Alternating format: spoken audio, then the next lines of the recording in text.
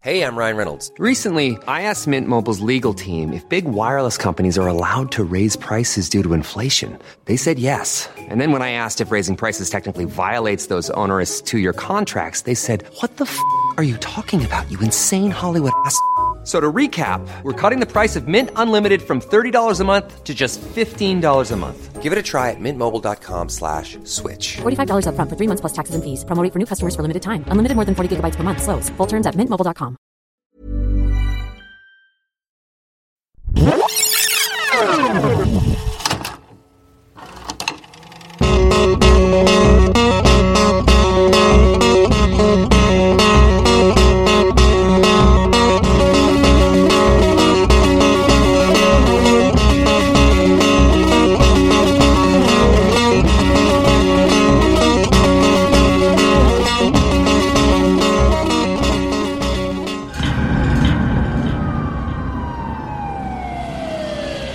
Prints from the crime scene match yours.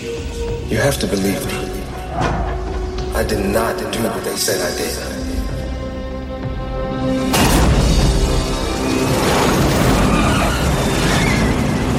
Oh no.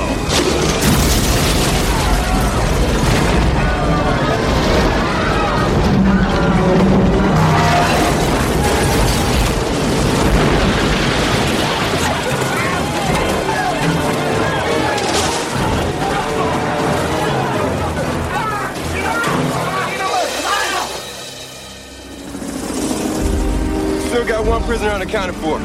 Mark Roberts. A daring escape. A cross-country manhunt. No one had seen anything like it. I have. Hello and welcome to Rewatchability, part of the Entertainment One podcast network. I'm J.M. McNabb, joined as always by Robert Laronde and Blaine Waters. And this week on the show, we've got a very special episode for you. We're going to be talking about the 1998 action thriller adventure, Us Marshals. No, wait, sorry, I read that wrong. Just a bunch of Us Marshals. Just a bunch of Marshals. This is Us Marshals. No, we're just being silly. It's U.S. Marshals. It's the spin-off / sequel to The Fugitive, which came out 5 years later. And you mean 5 years earlier? Oh, the Fugitive came out the sequel came out 5, okay. Exactly. But before we get into Tricky. that, I do want to mention our Patreon. If you want to help keep the show going, go over to patreon.com/rewatchability. And if you donate a few bucks, you get the show early and sometimes some bonus content, and it helps keep us going and maintaining. On the run. Yeah, that's right. Hair dye and cheap motel rooms aren't cheap, guys. No.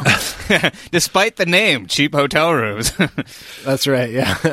It does seem, I think I looked into like traveling somewhere and I looked at like the shittiest motel possible and it was still out of my price range. And that's when I realized I'm poor. Yeah. Let's talk about this movie. I suggested it because I kind of wanted to talk about it. I had it on my mind because I was thinking about The Fugitive, and that movie has had a huge cultural impact that still resonates today. Like there were like multiple remakes of The Fugitive on TV at one point recently, or at least in development. There was one on Quibi with Kiefer Sutherland, and then there was like a Japanese one being developed at the same time. And there's talk of like perhaps a canonical sequel to the original movie, and then there's also a reboot being made. And it just seems like people are always talking about The Fugitive. John Mulaney has that extended bit about The Fugitive. The Fugitive's huge. Lindy West has a whole chapter in her recent book about The Fugitive. Everyone's talking about The Fugitive, but it occurred to me like that there's this other movie featuring many of the same characters with a very similar plot that like nobody talks about it anymore. Like, I wonder why. Harrison Ford's back? No, you couldn't get him. But I mean, it is still like, in my memory, which we'll get into, but like in my memory, it was still like a fun Fugitive-like outing. But let's hear what you guys have to say. Blaine, when did you first see U.S. Marshals? I first saw The Fugitive back. No, I've never seen this movie. What? No, I never saw this movie. I was like, wow. Oh, they're trying to remake it, but it looks like it's all the same beats, and it doesn't have Harrison Ford in it. And It's called a sequel, Blaine. That's how they work. It is like, I mean, to be fair, like the sort of scene stealer from The Fugitive was Tommy Lee Jones. Like he won an Oscar for playing Lieutenant Gerard. Yeah. So it's not crazy that they focused the sequel on his character. No. I might have watched it sometimes. So, I mean, you guys caught me in a false memory a little while ago with the Muppets. And just recently I was like, I hadn't seen a movie or something. And I was like, I've never watched this movie. And then my friend was like, you watched it at my house at a sleepover. And I was like, no, I forgot. Well, which movie was it? I can't remember. Was it U.S. Marshals? It was probably U.S. Marshals. But yeah, I might have seen this one. I know that, like, I kind of remember when it came out, people were like, oh, this is like the sequel to that movie. And I remember the trailers with Wesley Snipes like jumping off the building, and that was a big thing. And I remember thinking, well, it's not a dam, but it's damn close. So that guy does not want to pay his taxes. Yeah, exactly. Jumping on subway trains, just anything to avoid the tax man. And so I wasn't that interested in it. Robert Downey Jr. wasn't kind of on my radar at that point. He's also in this movie. I think some people... You didn't love him from Ally McBeal? Some people... No, I didn't. Some people might have wanted to watch it because of that, but I was not one of those people. But what about you, Rob? Did you ever see U.S. Marshals? I did, in fact, see U.S. Marshals. Yeah, because I do my homework. And I watched it for this podcast. Yeah, well, that's too little too late. I saw this 20 years ago. Yeah, I remember renting this. I think my family rented this, and we watched it. And I remember specifically that I had not seen The Fugitive at that point. Like, I knew all about The Fugitive because, like you said, JM, it was such a huge movie. It, like, really, like, popped into the culture all over the place. I'm sure that, like, I saw a Tiny Toons parody of it or something like that that told me everything that I need to know. But I did see U.S. Marshals, and I always thought it was sort of funny that, oh, yeah, they made a sequel, but the guy that everybody wants to see from the first movie isn't in it. And I know what you said, JM, about Tommy Lee Jones sort of stealing the spotlight from Harrison Ford a little bit, and that's true, and Lord knows, I love me some TLJ. Like, he is... He is ornery. He is cranky. He is like... He's everything that I aspire to be. He takes no bullshit. He doesn't have any fun. I just, like, so many of his lines from movies, like Double Jeopardy, from, like, No Country for Old Men, are just like... Oh, yeah. They're like earworms. They stick in your brain like the hook of a pop song just because he has, like, that tired, weary old drawl. I love it. I love it. Yeah, and just because you mentioned it, I do think, and we talked about this when we did it on the podcast, but like Double Jeopardy is basically like the end of the trilogy. Like, I mean, he's playing a different character, but he's basically doing the same thing. He's chasing a fugitive in that movie, even though that's explicitly not his job. Yeah. But I remember thinking that it was okay. You know, it was not anything super amazing, but I remember it being thrilling, like an action-adventure movie should be. And, you know, it had, like, all the elements. It was fun. I liked Wesley Snipes. I thought it was pretty good. Hadn't really thought about it since then. Because, I mean, it's not The Fugitive, right? But I was interested to see just how it held up. Because, yeah, I mean... Again, I love the TLJ, and I thought like a dose of that would be just what I needed. What about you, JM? Well, I saw this movie in the theater when it came out, and I actually looked up like the old newspaper listings from when this movie was out because I had a very distinct memory of going to see it at a certain theater, and I wanted to double check to make sure that was right. And I looked it up, and it was playing at the theater. I thought it was like a twin cinema, and in the other theater, they're playing The Man in the Iron Mask. Nice. With Leonardo DiCaprio. Spoiler. Yeah, you never know who's in there. It's made of iron, that thing. Yeah, I kind of like you, Rob. I just liked it fine. I remembered it being a fun night out at the movies, but like it There's became popcorn. Yeah, There's posters on the wall. It's a fun night. And it was also like, I've talked about this before, but like there are certain movies where I really vividly remember like the time of year when I saw them. And I looked it up, and this movie did come out like around this time of year. It was, I think, in February, which is also like, kind of when studios typically like dump their movies that aren't blockbusters or aren't like awards contenders. So this made sense. But I just remember thinking it was like a pretty good movie. It was fun, but it wasn't something you would rewatch, because if you wanted to see that kind of thing, you would just watch The Fugitive. So yeah, and I didn't kill my wife.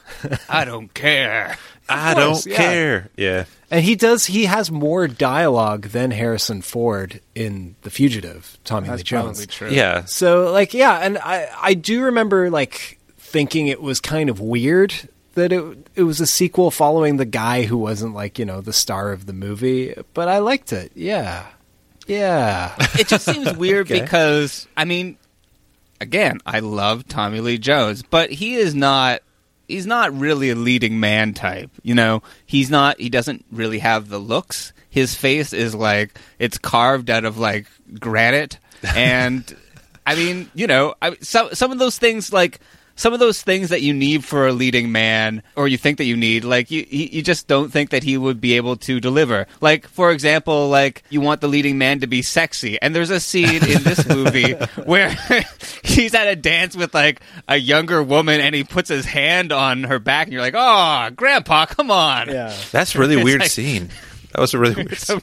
Super weird scene. Maybe well, there's a lot of weird scenes in this movie, so let's get right into it. Yeah. Rob, do you want to do the rundown? Okay, I will.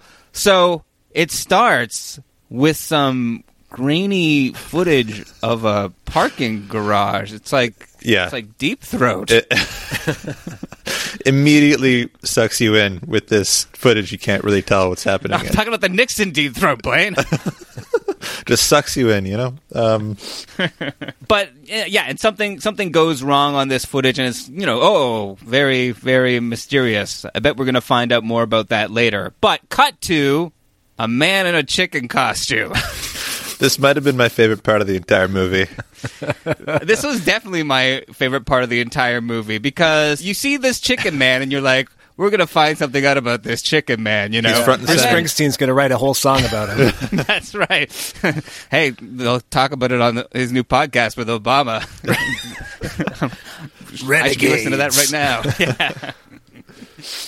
But there's a thing going down, like an operation, and there's like a bunch of criminals in this apartment, and all of these U.S. Marshals are doing the thing to catch the criminals, and the guy in the chicken suit, God love him, it's Tommy Lee Jones. And we need to stop and talk about this chicken costume for 15 to 20 minutes, because it is bizarre. It's also like it kind of works because they play it so incredibly straight. I know. Like there's no hint at all that this is supposed to be funny. Like the music is deadly serious. Tommy Lee Jones is deadly serious. Oh yeah, no. But it is also like the first sign that, like, okay, this movie's probably not going to be at the level of The Fugitive, because, like, the people making this are kind of just fucking around a little. Yeah. Like, I mean, it works, I guess, but it's also kind of like, the guy writing it or the producers were like, hey, you know what?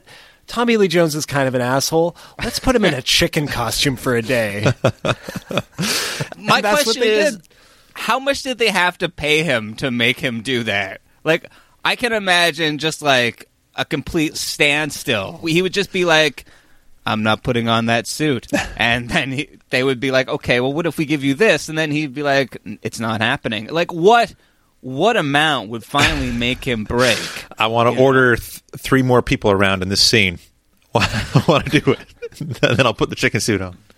I read on the IMDb trivia, and I don't like to get my trivia from there because people just add it. We you don't know prefer if it's true. organic farm sourced trivia. Local Crispy organic fried trivia. yeah. But I did read on there that, like, in the script, he was supposed to be dressed like a priest.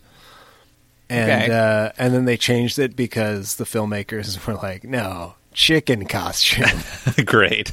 This is way better. My favorite shot. It's just so it is absurd, Rob. Like my favorite shot is just when they follow these criminals into the house, and it's like dun dun dun dun dun dun dun dun, and then it cuts to like the chicken just staring front and center, like at you watching the film, and you're like, "Sorry, did I do something wrong by watching this?" I was just staring at piercing. Well, because he also pulls out his gun. If I'm remembering right, in the chicken costume, he pulls out his gun. Yeah, before he takes the chicken costume off. So for like a few seconds, it's just like a giant cartoon chicken running with a handgun down the street while this intensely serious music plays. It's like Big Bird gone amok. It's crazy. Yeah. Yeah, it takes a lot of balls to introduce the hero of your action movie in a chicken costume. But also, I mean, the fun doesn't stop there because he goes up to the criminal's apartment where they're doing, I guess, criminal things. I don't think that they really explained this one too much. And, like, this woman who looks like a low-rent Dolly Parton attacks him, and he, like, knocks her out. He just, like, punches her in the face. There's a lot. Like, he's going to get kind of busted for police brutality from this one guy who he hits with a shotgun, but he basically beats and tortures everyone in that apartment. Like, it's insane. Yeah, he punches an unarmed woman in the face, and then this movie is pure lunacy in the first 5 minutes. There's the chicken suit, and then there's a fucking shotgun in a baby's crib. Yeah. You don't keep a shotgun in your baby's crib? No, Rob, of course not. My kids are in full-size beds now. That's where I have to go check on something. No, because like one of the guys is like, I just got to go check on my baby, and then he pulls a shotgun out from like under the mattress, which is not safe. Like, no, guys, if you're a new parent, don't put baby bumpers on the side of your crib because it obstructs the breathing, and don't put shotguns underneath the mattress. There's two things you don't do. No, like a handgun or a pistol. That's different. Yeah. A giant knife or something. Just protection. You need protection, but a gun, too much. If you had protection, you probably wouldn't have had the baby in the first. Where are you going? My baby's Stay where you are. I'm just checking on my baby. Stay where you are. Just going to check on my baby. In the crib. Quite sick. Leave me alone. Get away. Never hurt, man. Get away!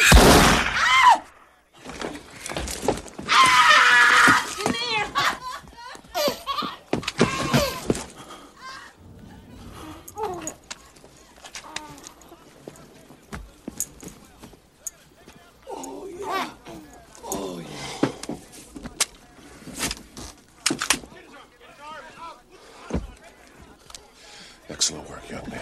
But that's the sort of opening, and, you know, it all seems to go all right for them. They're all celebrating at the bar, and they get their guys, and I think they hear a few people die. But it's fine. They're having a good time. But he goes to this party. Hey, we forgot about that baby. I'm sure it's okay. He goes to this fancy party, and he speaks to his boss, which is a woman about his own age, and this is the point where he has his arms around this younger woman who we never hear about or see again in this movie. I don't know if it's like his date or that's his daughter or what's happening. Never explained. But she is jealous, his boss, because you know, it's a 90s movie, right? So she, not specifically because of the jealousy, but also because of the police brutality where he punched the prisoner. For that reason, more so, but also a little bit because of the jealousy. Oh, yeah. No, for sure. Everyone wants to fuck Tommy Lee Jones in this movie. God. Yeah. Well, did you see him when he took off his shirt? Come on, guys. So she sends him to do this thing where he has to go escort all these prisoners on this plane, and, you know, it's a routine thing. Happens all the time. It's like, it doesn't make sense because he's accused of like brutalizing this gang that they brought in, or this, you know, whatever they are. And the solution to that, to fix that problem, is that he has to escort them because they're extraditing them back to New York. So yeah. he has to, but like, why would you put the guy who's in charge of like brutalizing them. Why would more time with that prisoner be the ideal solution to that problem? It does seem like a very like American cop thing to do, though. Like from what we know of history right now, does seem apropos keeping with the abject failure of law enforcement. Exactly. Speaking of the abject failure of law enforcement, Wesley Snipes is also in this movie, and it's sort of interesting, like the way that his character comes in, because he's just doing his thing. I think he's a tow truck driver at the beginning of the movie, and so you already hate him for some reason, you know. I don't hate him. Oh, tow truck drivers!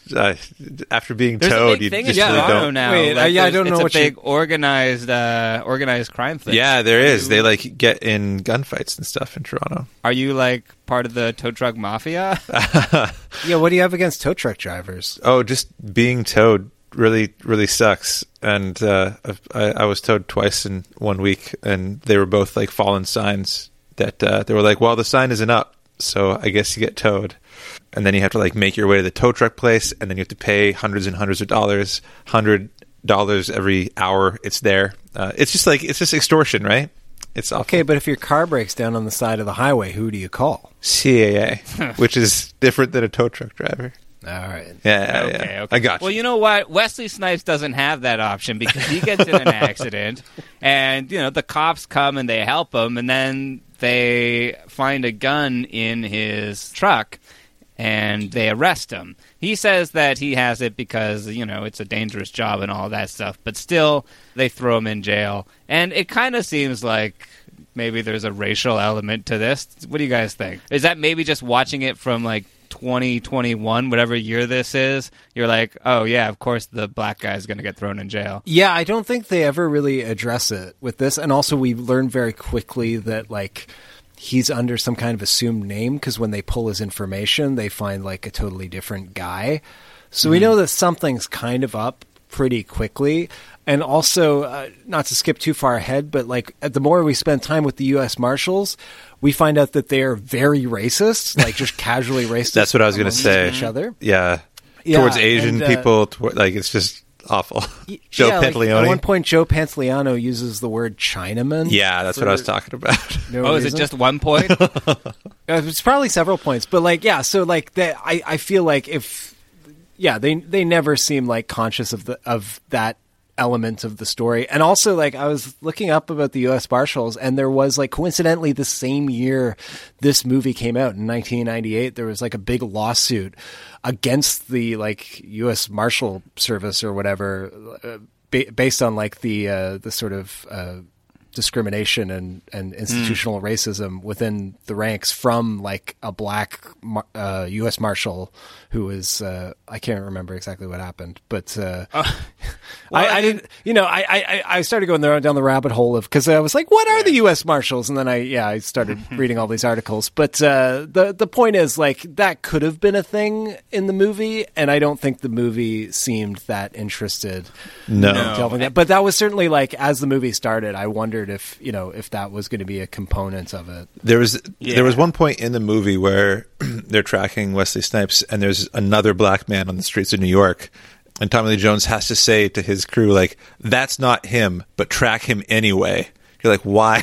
Why? Yeah, they were all like, is that him? Yeah, it's exactly. clearly not him. And it's like, no. And yeah, but then Tommy Lee Jones is like, follow him anyway. It's like, what? Because he's a random black man. Right. Yeah. But he had no reason to think that. No, it was crazy. That's just how police work works, You just find a black guy and it turns out to be the one. It's crazy. So Wesley Snipes ends up being on the same plane that Tommy Lee Jones is on. Mm-hmm. Yeah, that's right. And while this plane is in flight, this Con Air, if you will, this one guy gets up to go to the bathroom, and he does this little thing with the toilet paper roll holder and sort of makes a weapon with the spring. It's a good little tip. Well, no, it's a pre-planted. It must have been hidden there or something, right? Yeah, it's maybe it's a zip gun. I guess so. Yeah, it's a zip gun that they make in prison. So someone pre-planted it there.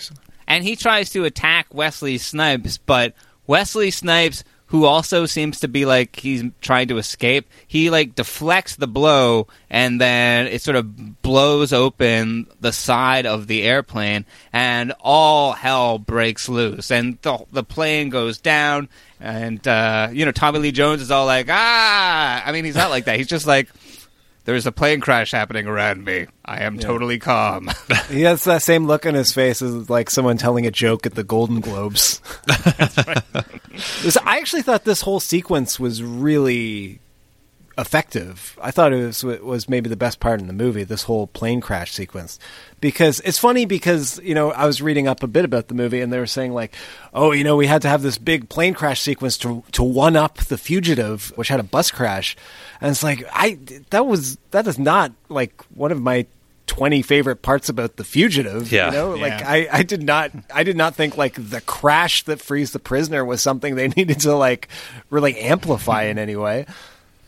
Yeah, and it's weird that, like, I don't know, this movie just irked me that it tried to follow all the beats, too. Like, he has to jump off something high, he has to escape from, like, a prisoner transport, and, like, all that stuff. I was just like, ah. Yeah, it's weird. And I do, as much as, like, I don't think it was necessary, I do think it was, like, an effectively done sequence in terms of like the movie plane crash. I thought it was suspenseful and it was also felt like really real because it was also like the plane doesn't just crash, like the plane lands and skids for a while and then kind of slowly goes off into the water. Like it's a big long sequence. Yeah, they try to like land it on the road and then they run out of road and there's fire and there's rain and all of that stuff. And Tommy Lee Jones eventually has to like save a bunch of the prisoners as it's sort of sinking, and he enlists Wesley Snipes while Wesley Snipes is trying to escape. But then when TLJ isn't looking, Wesley Snipes does escape, and you know what that means? That means that there's a fugitive, and that gets Tommy Lee Jones excited because this is where he is the fucking king. He is the master fugitizer. Like, the sort of local podunk police department, they start getting their people and they're like, I guess we better start searching for the bad guys and then we'll have to do a circle. And Tommy Lee Jones is just sort of like standing there, like just waiting, just like, just give it to me. Just give it over. Let me run. I thought that was actually kind of a good way of subverting what you think is going to happen because, like, the big moment in The Fugitive is him being like, "We need to find every barn house, hen house, outhouse, house of pain, and whatever." Like that's his whole thing. So, but instead of replicating that, they like give it to a guy who doesn't know what he's doing that does a terrible version of that, and then it just focuses on him like cringing, and he's just like so uncomfortable. He's like, I could do this so much better. Why won't you let me do it? I thought that was kind of clever. Yeah. It's pretty funny, though. He doesn't mention any dog houses or hen houses or just like nobody wants your new stuff. Play the hits, But then they start to get on the fugitizing, and that's exciting because Wesley Snipes is on the run, and they're running on after him. And they have to catch him in a whole bunch of different places. Like, the chase is on. I think one of the first major places is the swamp with the swamp boats. Yeah, and this is fun, huh? And this is right after RDJ, another 3-letter actor comes in. Yeah. I should have mentioned him. Yeah, he gets sort of brought in by another department. He's not a U.S. Marshal. I think he's like a state. He's a them marshal. Like yeah. And there's something sketchy about Iron Man. He's not. He doesn't seem like he's quite playing for the team. And Tommy Lee Jones, you can tell that he's reluctant to accept the newcomer into his group. He sort of gives him a hard time. But at the same time, Robert Downey Jr. does try to, like, prove himself. And I should also mention that the group, the team, the U.S. Marshals, it's called U.S. Marshals, not U.S. Marshal. There's a bunch of them, and they're, like, most of the same people from The Fugitive. Joey Pants. Joey Pants. He was in The Fugitive. Yeah. The other people. I think pretty much everybody is back except for the lady who played Rose in Lost, who's in The Fugitive. She's not in this movie, but there is another black woman. Oh, God. Well, she's also, it's they play different characters. Like, they have different names, but clearly they cast another black actress of, like, similar statures. Like, she's, like, a little shorter. So what's the hiring practices at the U.S. Marshals? They're like, hey, we need to fill out our team. We need that exact same person. Can you get someone who kind of looks like the person that used to work here? Yeah, that was, like, I wish they had, like... though it had been 5 years, so, like... But, I mean, clearly the filmmakers were probably like, let's just cast someone that looks like the other actress. And I looked into it, because I do have a trivia question for you guys later, kind of about this. But I looked into it, and I could not find any reason why she was not in the movie. Me too. Yeah, it's weird. Like, I wanted some tea, you know? Yeah. Like, I want the tea spill. Right, like the RuPaul of it. On my lap. Okay. That's not also, what he was saying. She's a great actress. She's, obviously Lost and lots of other stuff. Oh, she's great in Lost. That I can't think of right off the top of my head. The Fugitive? But she's great in Lost. The Fugitive. Well, she's good in The Fugitive. I mean, they're all good in The Fugitive, so it is nice that they brought most of them back. Yeah. It's just weird. It's just weird. Yeah. Why I don't is it think weird? it's weird. I think it's nice. And, like, I was talking No, they didn't bring her back. When we were talking about Species, about the whole, like, 90s, like, the team trope where you, like, never get to really know these people and they're all sort of expendable. It's nice that they bring them back, you know? Yeah, but it just kind of feels like, fuck you in particular, Like, everyone's back, right. but you, Rose. Yeah, it's a Rose, for sure. I mean, I have to imagine... It's that she didn't want to come back or that she was busy. But I looked at, the other things she was doing that year, and it was like, small parts on like a TV series or something. Like, there was nothing like huge where I was like, oh, right, she was filming. She was in Star Wars, of course. Like, right. She wouldn't be available. Like, I didn't see anything like that. They were probably like, hey, do you want to come back for the Fugitive sequel? And she was like, yeah, sure. I love Harrison, working with Harrison. And he's like, well, listen, her name is L. Scott Caldwell. L. That's a good name, too. I got news. And then she was like, sorry, ESC. No Ford, no L. Scott Caldwell. Maybe she saw the writing on the wall that this was not going to be up to the same caliber as The Fugitive. Yeah. So, Robert Downey Jr. comes in. I'd forgotten his role in this. Yeah, he's kind of like... I don't know how to describe him. He's not as hardened as these U.S. Marshals, though he is. He's supposed to be like a tough, like, agency guy, but he's a bit of a fancy pants kind of guy. He's got a fancy suit and a fancy gun and a fancy haircut. But he can undo a pair of handcuffs with glasses. So right. That's good. Deputy, get me out of these cuffs right now. Get out of them yourself.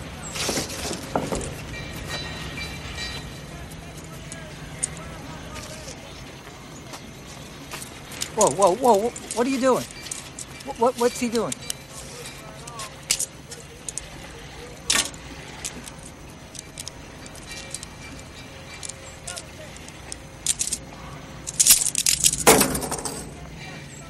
What's next, fellas? Cow tipping? Is that like on the test for being CIA?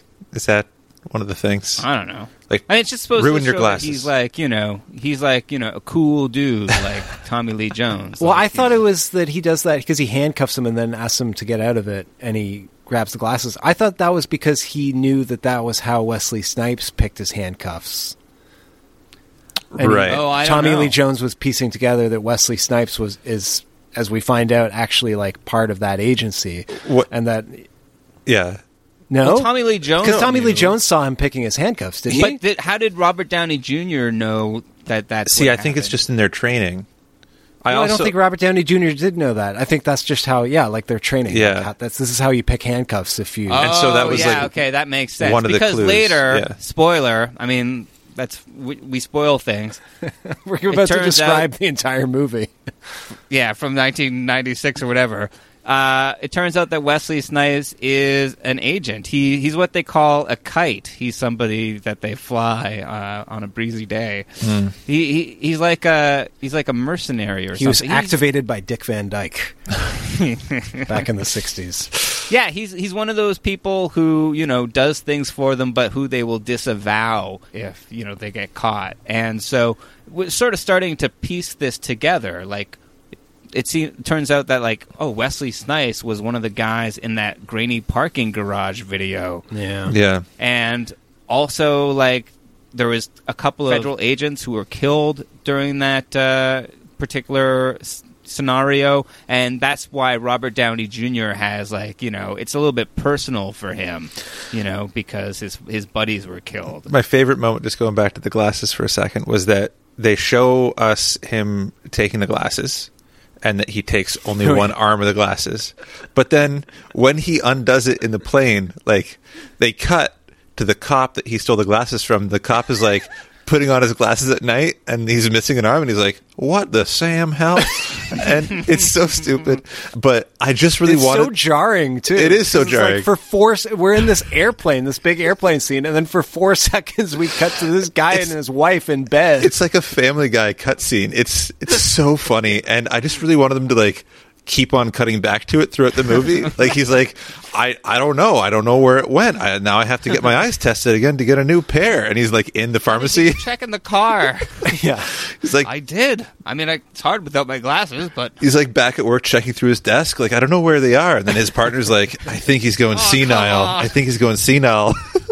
It would be amazing if he was like, you know, like banging his desk drawers, and then somehow like there was a chain reaction that helped them catch Robert Downey Jr. at the end.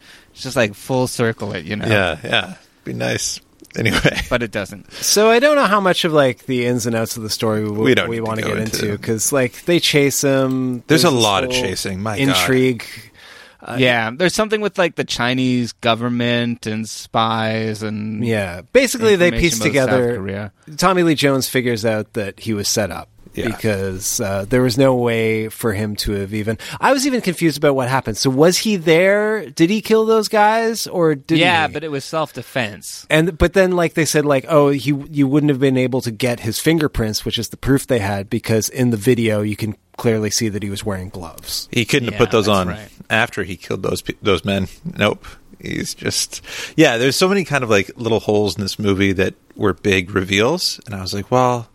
But any cop could be like, well, he could put those gloves on after and just take the case. Like, I don't know. They were all just full of holes, like that plane. Well, also, how did they get that crime scene footage?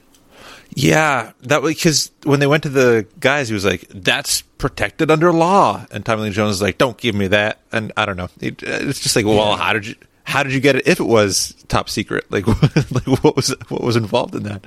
Oh, and this is after we didn't talk about how when they track him down in the swamp, they do have the like Tommy Lee Jones faces off against Wesley Snipes moment, like the "I didn't kill my wife, I don't care." Yeah.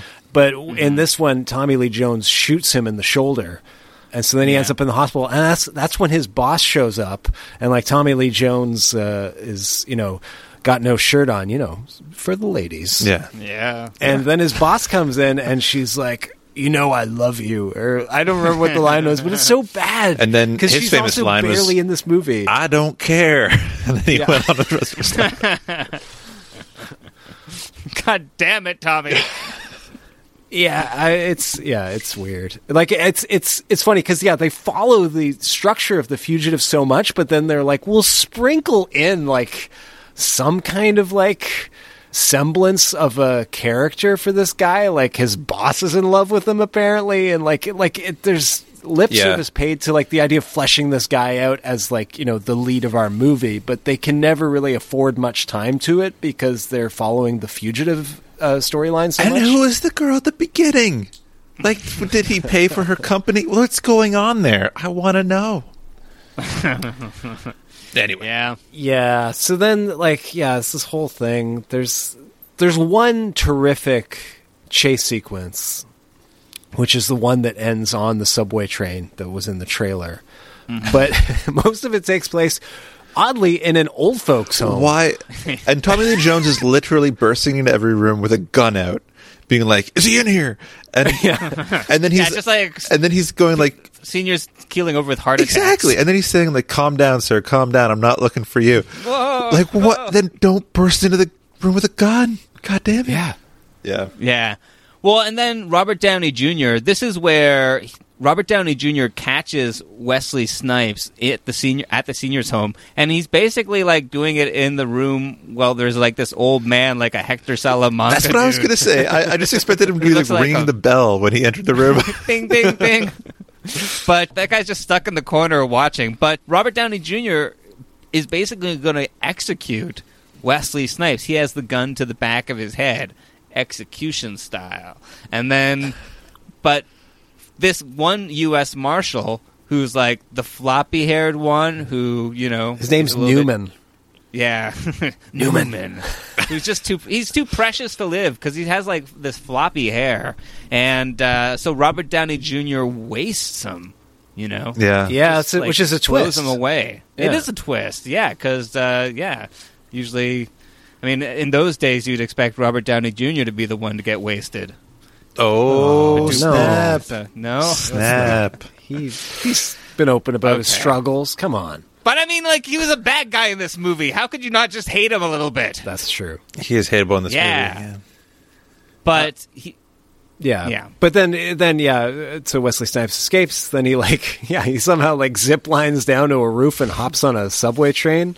Mm-hmm. It's pretty cool. We also haven't talked about Wesley Snipes' girlfriend who's in this movie. The barista. Yeah, there's a weird, like, I guess it was product placement. Like, there's a weird scene, like, she works as a barista at a Starbucks, and they just, like, cut to a Starbucks, and before we see her, there's just, like, a scene of, like, a guy selling a beverage. Yeah, it was pretty weird. I thought she did a pretty great job. I liked her. She is really good. I forget her name now. She's in a lot of, like, Kieslowski movies. Oh, okay. Let me look up here. So this was like her like American, her big American movie kind of thing? I guess so. Irene Jacob. Okay. Yeah, she was good. Yeah. She was like varied and had some depth to her character that like her character had no depth, so it was good. She did what she could with it. Well, she worked at Starbucks. That was a depth. Yeah, sure. The depth of the venti. But they they eventually catch Wesley Snipes. Oh, there's like the thing they catch him on a ship, and there's a big fight on the grain, in the grain hole, and they're just fighting on the grain. And like Tommy Lee Jones wants to kill him because he thinks that Wesley Snipes killed the boy, the guy who has floppy hair, therefore he seems like a boy. Do you think this was like paid for by some kind of like agriculture? Yeah, some kind of like we got the chicken, we've got the grain, the milk that goes in the coffee, big old McDonald's. But he tries to like suffocate Wesley Snipes in the grain, which is like horrifying. Really going against the grain. Yeah. Get all the grains in your lungs. Yeah. Ugh. But eventually, anyway, they catch him, and then at the hospital, it seems like everything's, cool, and Robert Downey Jr. and Tommy Lee Jones are just sort of like, chilling outside of the room. And then Tommy Lee Jones is thinking, you can see the gears turning in his head, and he's like, "Hey, Robert Downey Jr., would you like me to get you a coffee?"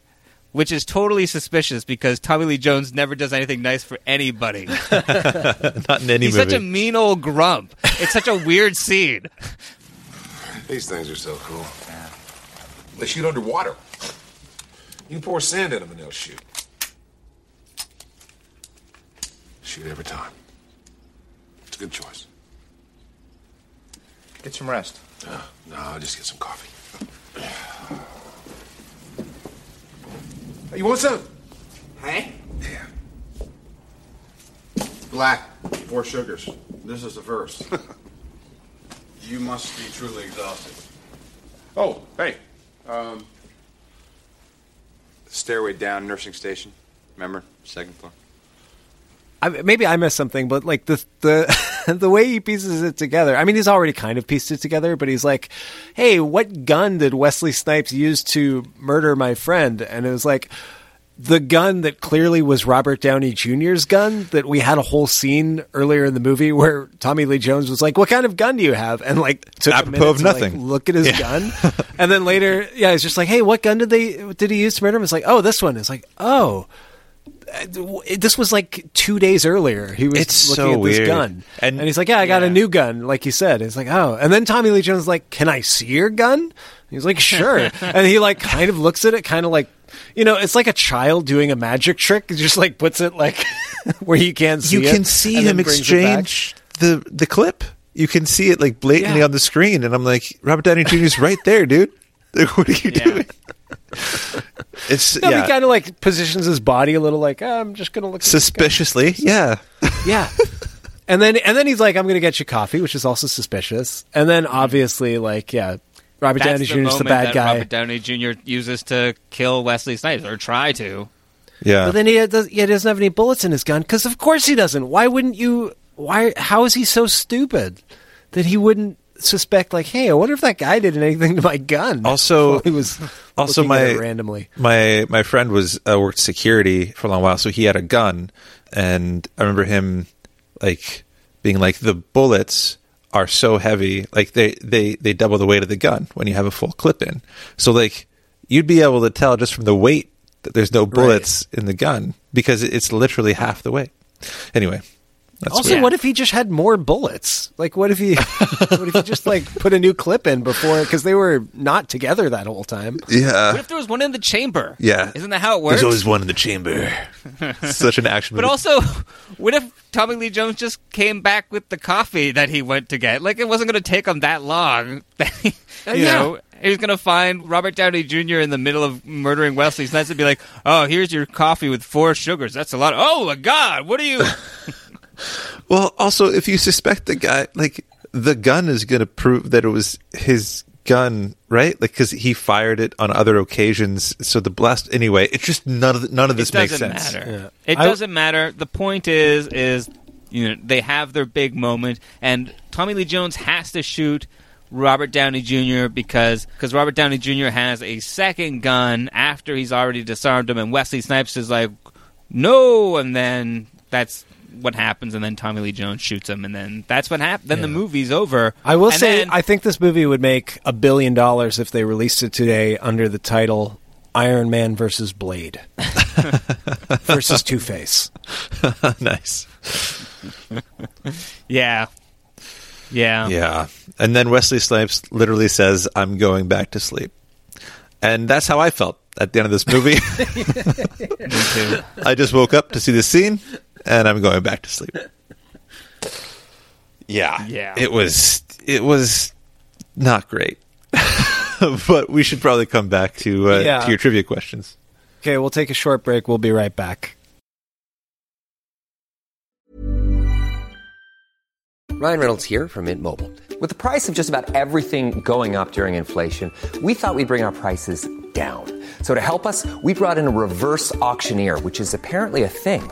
Mint Mobile Unlimited Premium Wireless. How to get 30, 30, bit to get 30, bit to get 20, 20, 20, bit to get 20, 20, bit to get 15, 15, 15, 15, just $15 a month? Sold! Give it a try at mintmobile.com/switch. $45 up front for 3 months plus taxes and fees. Promo rate for new customers for limited time. Unlimited more than 40 gigabytes per month. Slows full terms at mintmobile.com. We're back on Rewatchability. We're talking about U.S. Marshals, the sequel to The Fugitive that the kids can't stop talking about. That everyone asked Was there action figures for this movie? Probably. I want a Sam Gerard, posable. The chicken suit would have been good. What's it? That would have been a good action figure. Oh, my God. Chicken guy with a gun? Make it. I think I told this story on our Fugitive podcast, but I remember my dad telling me that in like the 80s or something, the guy who played Lieutenant Gerard on the Fugitive TV show, like the original show, was doing a play in Toronto, and my dad saw him on the subway, and he almost went up to him and almost said, I just saw Dr. Kimball on the next car, but he didn't. That was probably kind of him. Yeah. That would be fun to do to Tommy Lee Jones. Ooh, that would not go well. If you remember the name of the character from U.S. Marshals, that would be a deep cut. Okay, so some trivia for you. There's not a lot, because no one cares about this movie, so there wasn't a lot of stuff I could unearth. But I do have a few things to talk about, and I've got some trivia questions for you. Okay. So we mentioned L. Scott Caldwell does not reprise her role as Poole from the original movie. But as we also talked about, she would go on to appear as Rose on Lost. Which other fugitive / U.S. Marshals star appeared on Lost with her? a fellow castaway. And they were in U.S. Marshals? They're in U.S. Marshals and The Fugitive. And The Fugitive. So that narrows it down. It really does. I saw the name on the IMDb when I was the IMDb, on the thing. It's his name's like Daniel Roebuck or something. It is Daniel Roebuck. Yeah, Daniel Roebuck, who plays Biggs. Great character actor, and he played Arst on Lost. Arst, the science teacher who explodes. Oh shit, Arst! I loved Arst. Oh God, he was great. What a great character. You know what? I'm thinking, because it's been a long pandemic, I've been going through all of the shows. I think it might be time for a Lost rewatch. Dude. I want to see Rose. I want to see Arst blow up. Yeah. Do it, man. I loved Lost. Do it. It's nice to watch. I watched it a little bit earlier in the pandemic because I was listening to like a podcast about it. And it was, I didn't watch the whole thing, but I watched a few episodes, and it was nice just to like see the tropical locations and pretend that you were outside. I'm on a beach with the others. Yeah. Hey, Smoke Monster, get me a pina colada. Oh, wait, that's not the Smoke Monster. That's just Rob's living room. Okay, this was directed by Stuart Baird, who didn't direct The Fugitive. The Fugitive was directed by Andrew Davis, of course. But Stuart Baird is a very famous editor of movies. He's edited a ton of great films, Lethal Weapon and stuff like that. A lot of action movies. So he's only directed 3 movies. This movie was his second. Which 1996 action movie, which also prominently features an airplane, was his debut? Oh, yeah. I know this one. Okay. What is it? Executive Decision. It is Executive Decision. Yeah. Nice. We have got to do that movie. Have we not? Someday.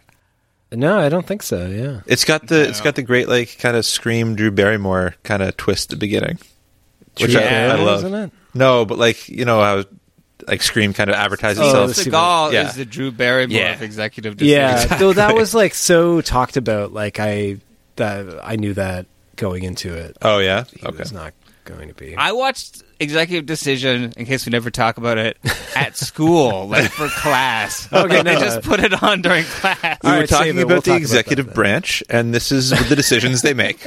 Oh my God, they killed Steven Seagal. Okay, the movie was written by John Pogue, who had never had the Pogues. Yeah, that's right. He'd never written a movie that had been produced before this. He was like, I read a New York Times profile about him. He was like a hot new screenwriter who had like sold a few scripts that I don't think ever ended up getting made, and landed like $1 million development deal with Fox. Jesus. And the opening of the New York Times piece begins, The 31-year-old writer is plotting his career with the panache of a young Orson Welles. Oh no. So he got signed to this deal. I think Orson Welles was washed up by 31.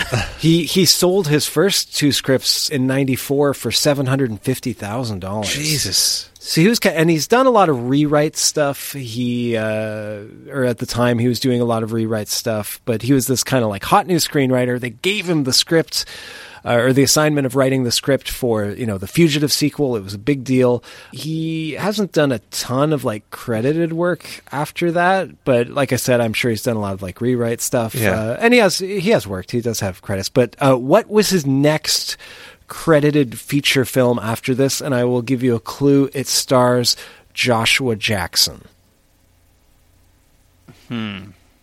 Okay, no guesses, guys? Nope. No.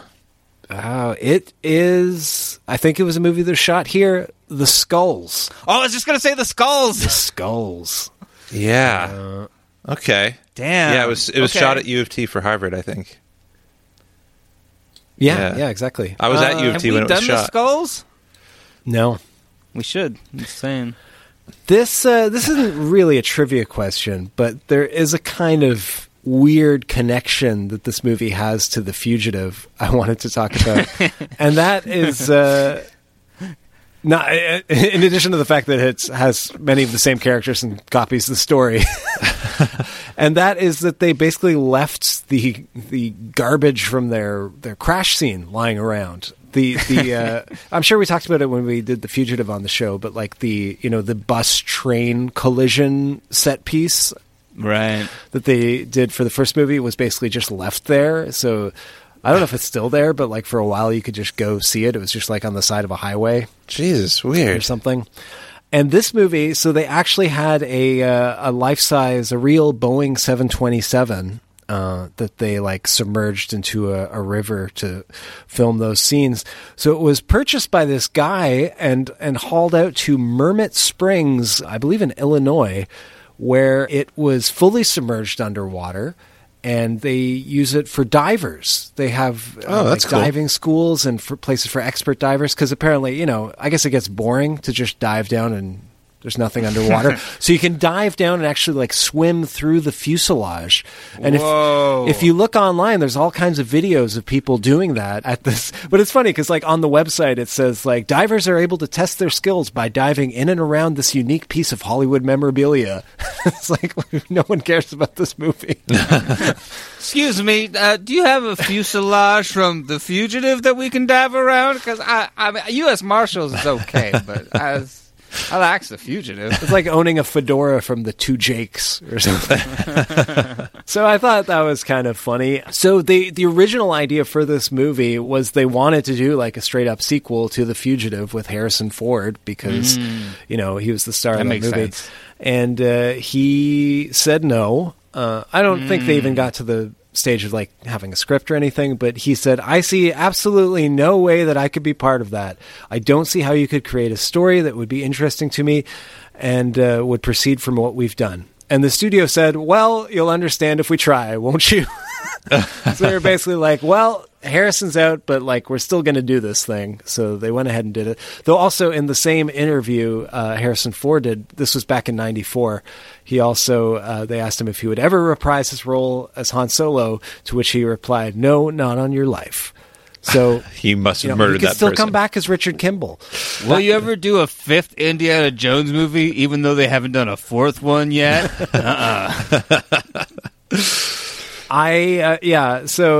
There were like rumors back in 2015 that they were going to do like a straight up sequel with Harrison Ford. And I don't know how that would work. Like, would he kill his wife again? I don't know. Yeah, it happens.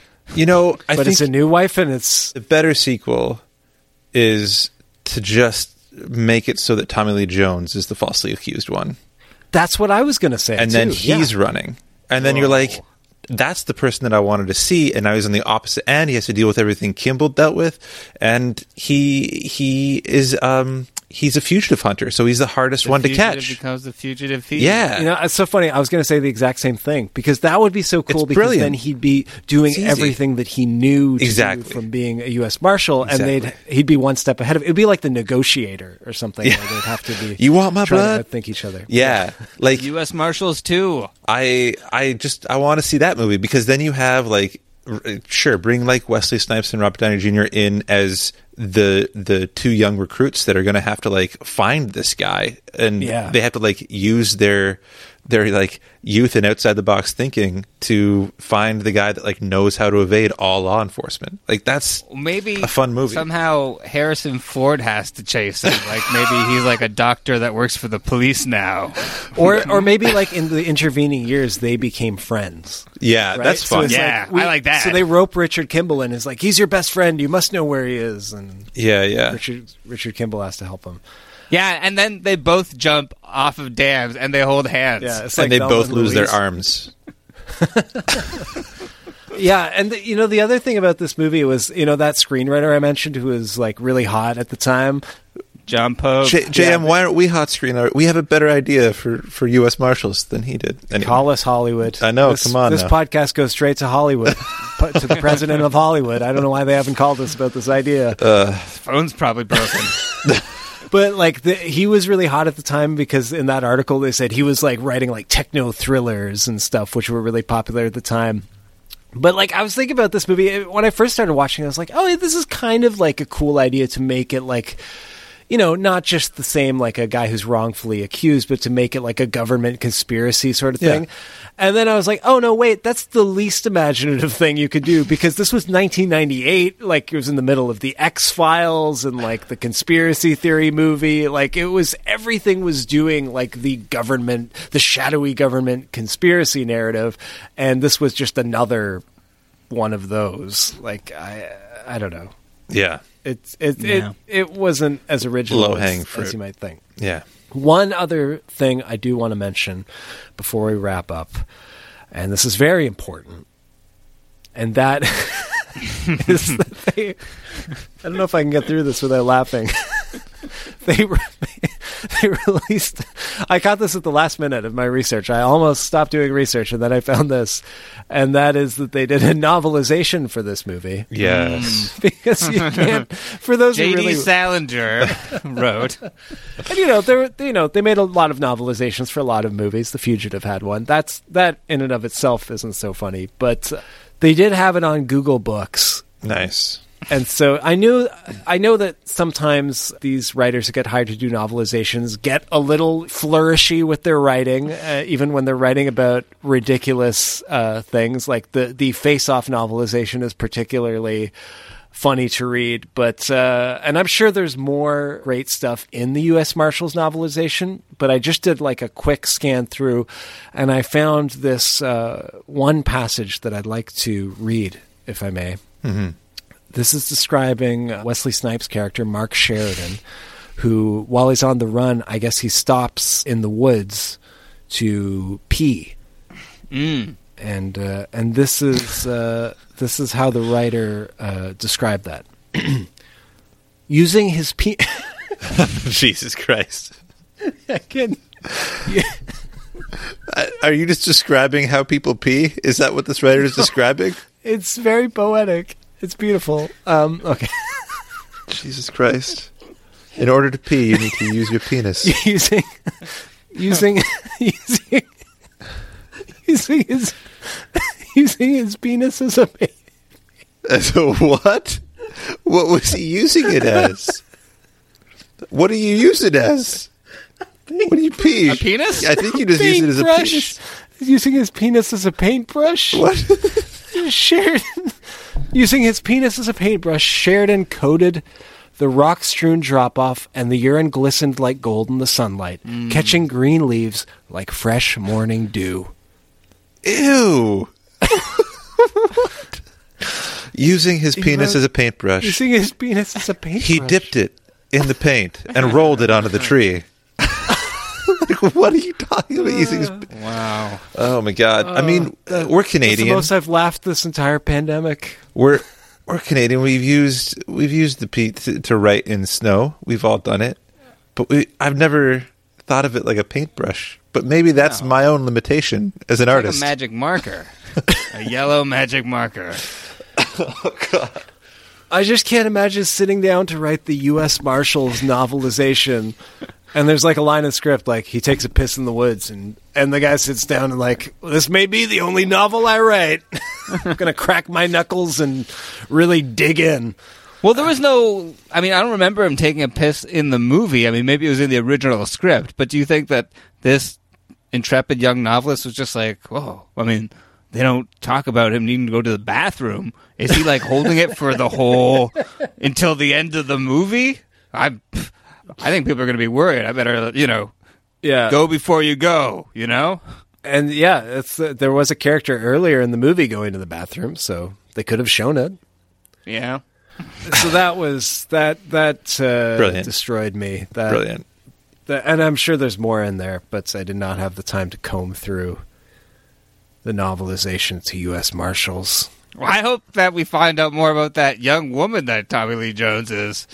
I don't know. I hope we just see more of the glasses guy. Just follow that story. That's the greatest mystery of all for that guy. What the? He was working together with Tommy Lee Jones's date the whole time. Yeah. Twist. Okay, let's wrap up. Blaine, did you think? I mean, you didn't see it the first time, but what did you think of U.S. Marshals?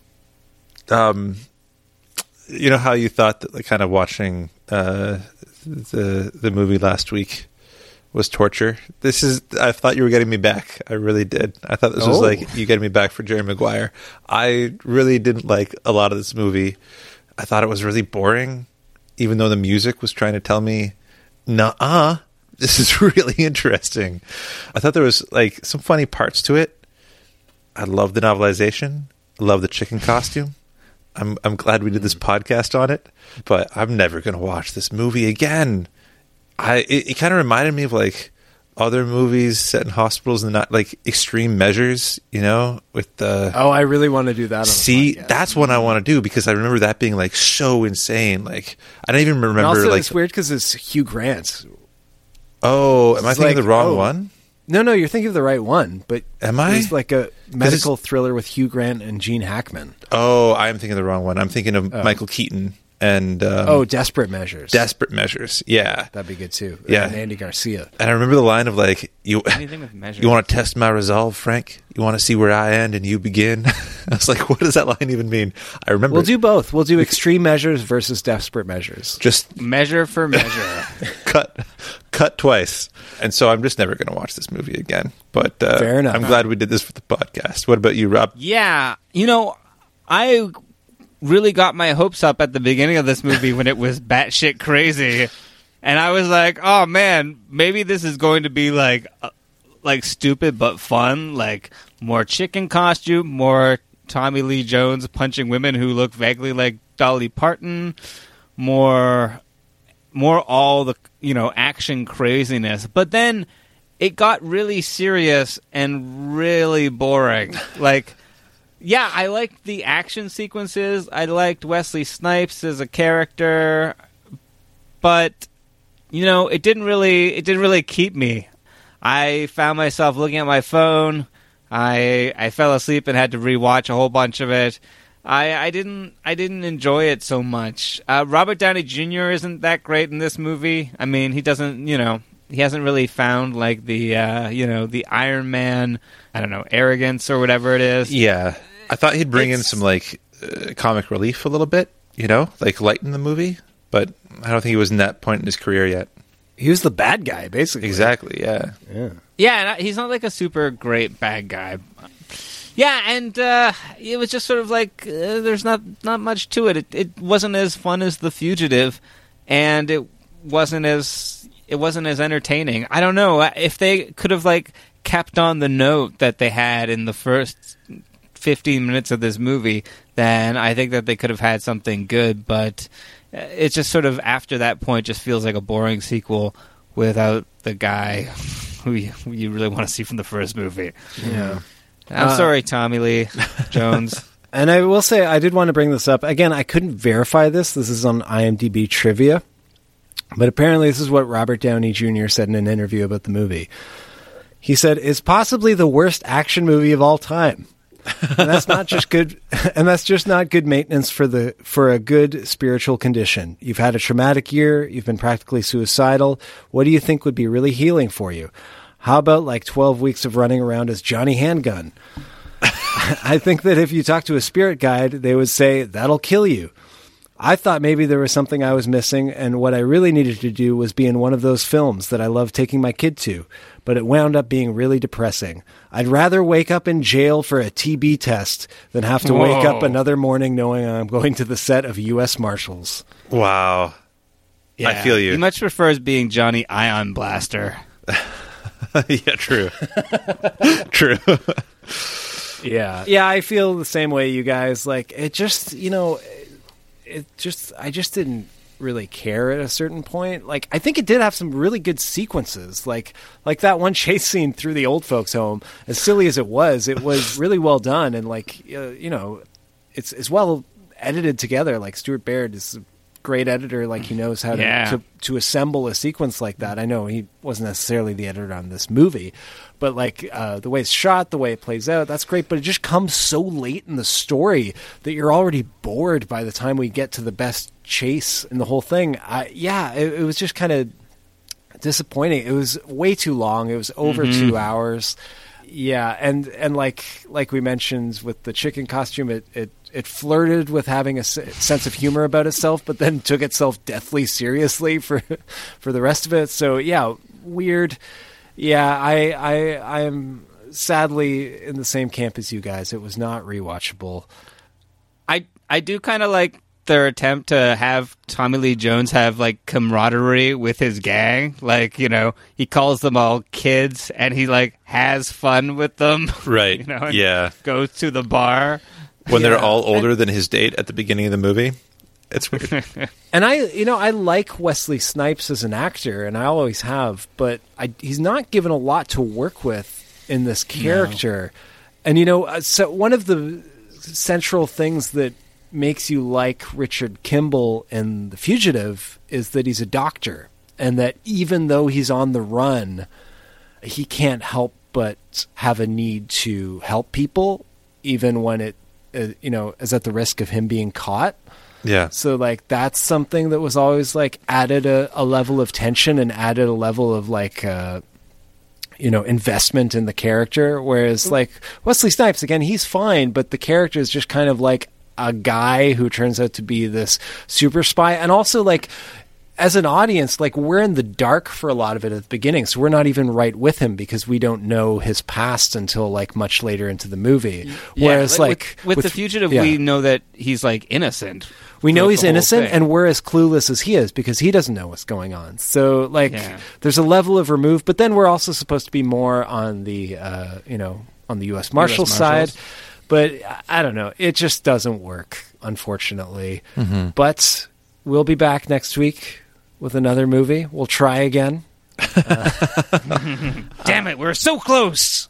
Until then, you can follow us on Twitter at Rewatchability, Facebook.com/Rewatchability, Instagram. I don't know how you search for that, but it's there too. You can follow us and subscribe and rate us on any and all podcast apps. All of them. And until next time, use your penises as paintbrushes. Jesus Christ. Unless you don't have penises. You know what? Just use a paintbrush as a paintbrush. That's probably sometimes the best thing to do. A paintbrush is a paintbrush.